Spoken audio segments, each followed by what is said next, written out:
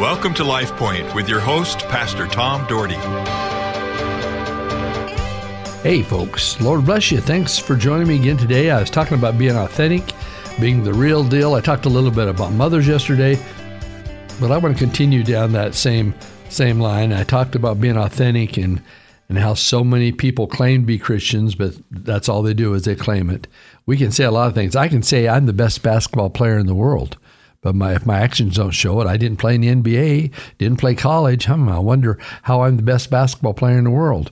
We say a lot of things, but our life proves what we are. Our Heavenly Father, I pray as we live our lives for you, that we would be a living witness, that we would not be afraid to stand up for you at all cost. God, that we would live for you, we would walk with you, and God, if we drift away, that you would encourage us to get back, come back again. God, we need to have a strong relationship with you. The Christian walk is a relationship with you, knowing we can leave all our needs and all our thoughts with you and that you will direct our paths. Thank you for directing our paths today. Thank you for these great listeners today. Guide their lives in every way. In Jesus' name I pray. Amen. Well, so here we've got this deal being the real deal type of thing. And I want to move on past that. I used Proverbs 31, talked about a godly woman, charm is deceptive and beauty is fleeting, but a woman who fears the Lord is to be praised. Well, I believe that. I believe that he wants us to follow him. Then I used the scripture, 2 Corinthians 13, 5-8, when he talked about examine yourselves to see if you're in the faith. Well, we are hindered by the world's philosophies, folks. We listen to what the world says, and we fall victim to the world. The world does not want us to be too Christian in a non-Christian world. They just want us to be enough that we can get by. That's the world.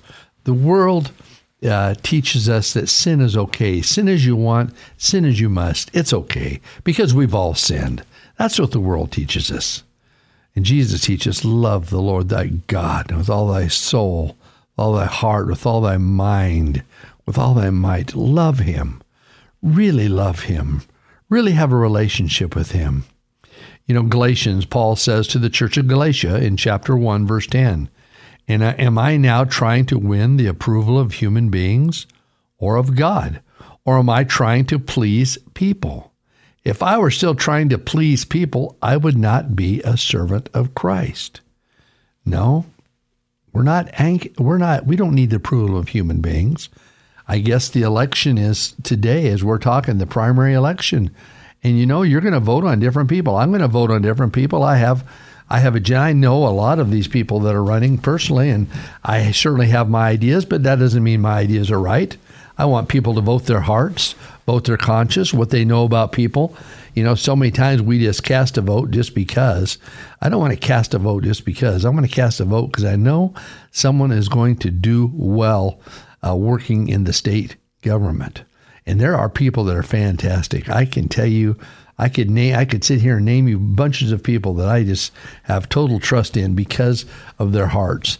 And not all of them are Christian, but all of them that I'm thinking about have great, they know politics and they know the state and they know what to do to help the state. And I appreciate that. I don't have all the right answers. I have friends of mine that ask me, who would I vote for, what the deal is.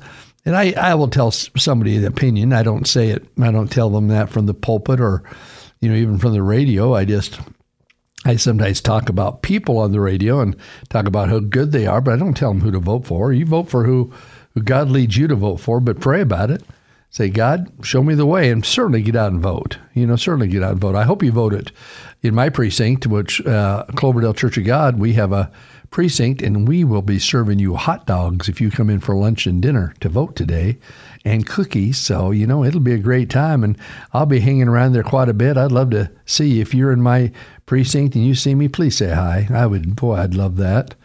Anyway, Colossians chapter 2, verse 6-8. This is the Apostle Paul talking to the church of Colossae. Now, he just talked to the church of Galatia. Now he's talking to the church of Colossae. So then, just as you receive Christ Jesus, Lord, continue to live your lives in him. Continue to live your lives in him. Recognize that he is your Lord. He says, be rooted and be built in him, strengthened in your faith as you were taught, and overflowing with thankfulness. See to it that no one takes you captive through hollow and deceptive philosophy, which depends on human tradition and the elemental spiritual forces of the world rather than on Christ. And see, that is so true. People want to teach us hollow and deceptive philosophies.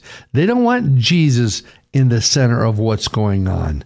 They want to avoid anything at all that deals with Jesus. People, we should be running from that and running to Jesus and sharing Jesus with them and not being afraid to stand up for Jesus. Are you ashamed to say, I'm a Christian? Have you ever said that this last month to anybody? Have you ever just been out and you've gotten a conversation and you let them know that you're a Christian?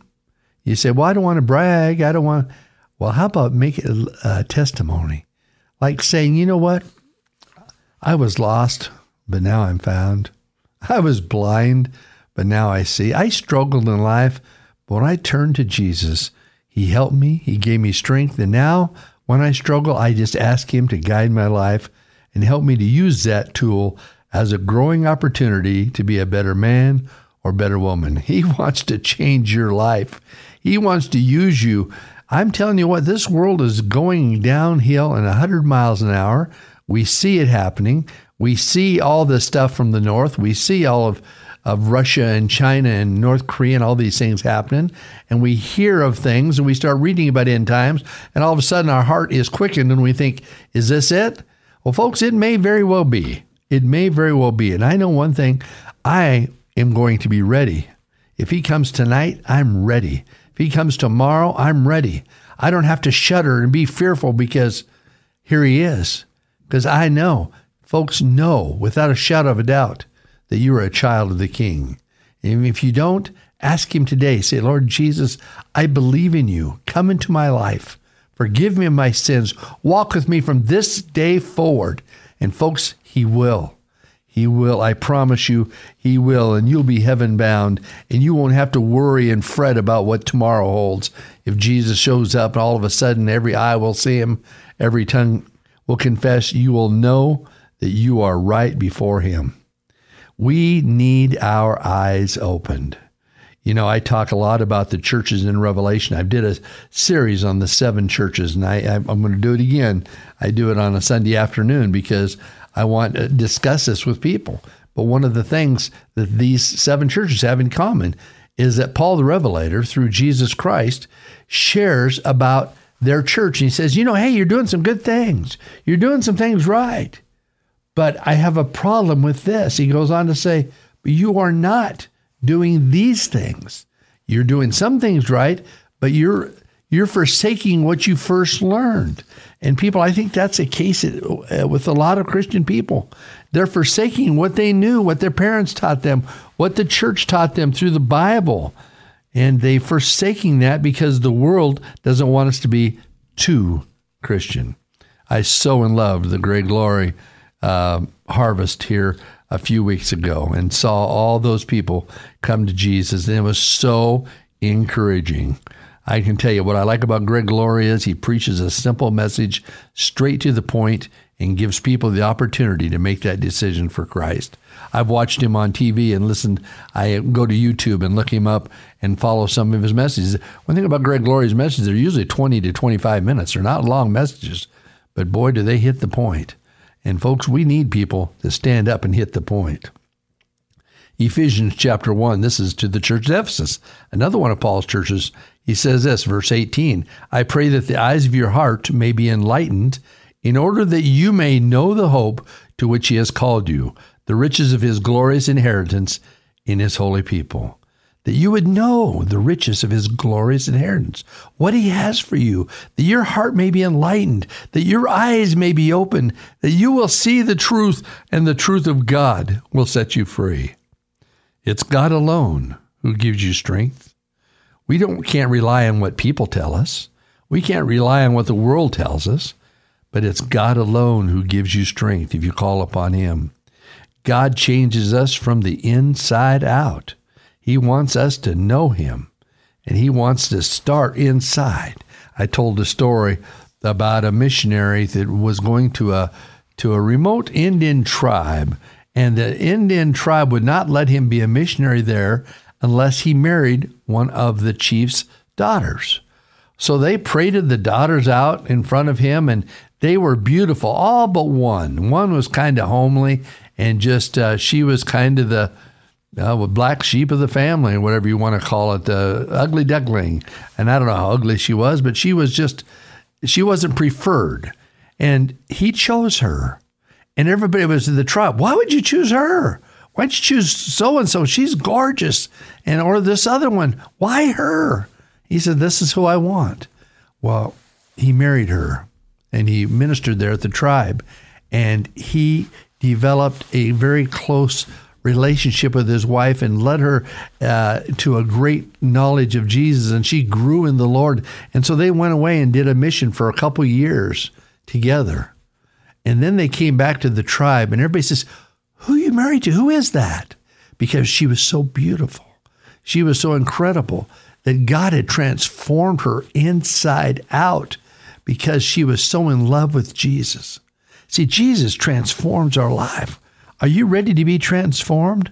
The real deal comes from obeying God's word, being obedient to him. Listen to this last passage today. Colossians, Paul again, chapter 3, 12 through 14. Therefore, as God's chosen people, holy and dearly loved, clothe yourselves with compassion, kindness, humility, gentleness, and patience. Bear with each other and forgive one another. If any of you has a grievance against someone, forgive as the Lord forgave you. And over all these virtues, put on love, which binds them all together in perfect unity. We must make the decision to take our walk with God seriously.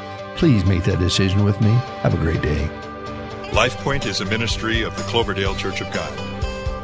If you would like a copy of today's broadcast or would like more information about the church, please call us at 208-362-1700 or write to Cloverdale Church of God, 3755 South Cloverdale Road, Boise, Idaho, 83709.